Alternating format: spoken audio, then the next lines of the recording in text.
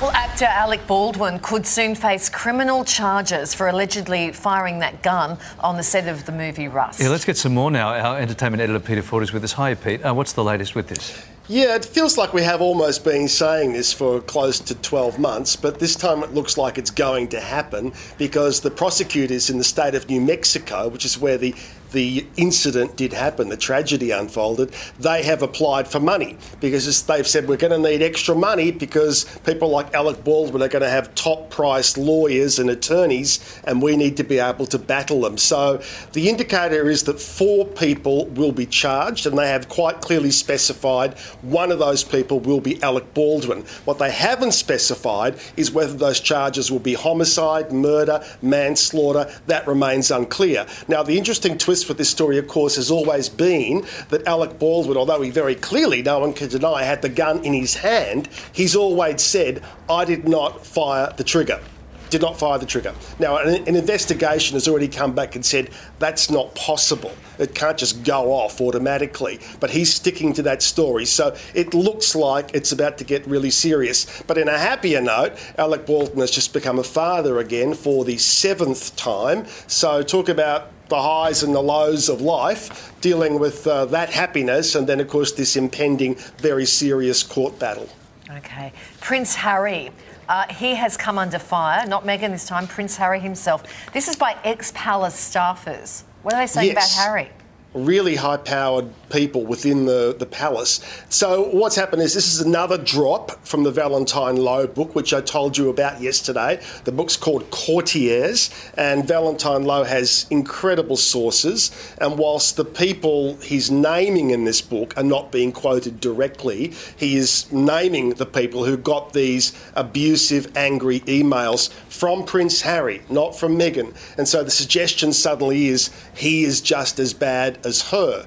Now, as I say to you all the time, read these things with an open mind. There'll be claims and counterclaims, but these emails were sent to really high-up people. Prince Charles' private secretary, the Queen's private secretary. You almost get the feeling when you read the excerpt that they've gone and leaked it straight to Valentine Lowe. So not a good day again for Meghan and Harry.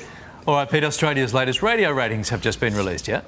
Yeah, so they've just dropped now, and we always like to take a look at these. So Ben Fordham is one we've looked at very carefully since he took over from Alan Jones.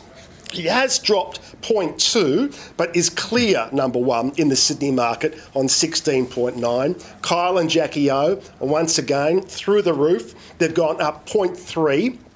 coming in at 12.8. Now, the other one I wanted to take a look at, because it's a really interesting story, is up in Brisbane, Laurel, Gary and Mark. Now, they've switched radio stations. The whole show has moved to a new radio station, to 4BC, doing breakfast. And that's also quite interesting because 4BC is, first and foremost, a news talk station. So to be doing this sort of music talk format is quite radical.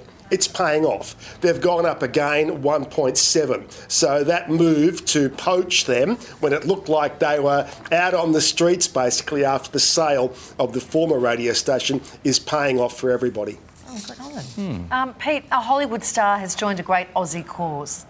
Yes, so this is good news. Every day we talk about McHappy Day, and it's coming up yet again. It's one of those great charity events in Australia. I mean, it's a pretty basic thing. You know, you can buy a hamburger, a Big Mac, $2 goes to the charity. You can buy socks, you can buy hands, you can buy bottles of water. And this year, the special face for it is Eva Mendes. Now, Eva Mendes and Ryan Gosling are currently in Australia. Ryan's filming a movie here called The Fall Guy. Now, you might be thinking, oh, but haven't we been down this path before? We have. In 2020, Eva was also the face of McHappy Day, but she couldn't be here then. Yeah, she couldn't be here, and she had to do all the things online. This time, she wants to get heavily involved, get out there, meet people and say hi. So Eva Mendes, the face this year. I'm a bit nervous, actually, having her in the same city.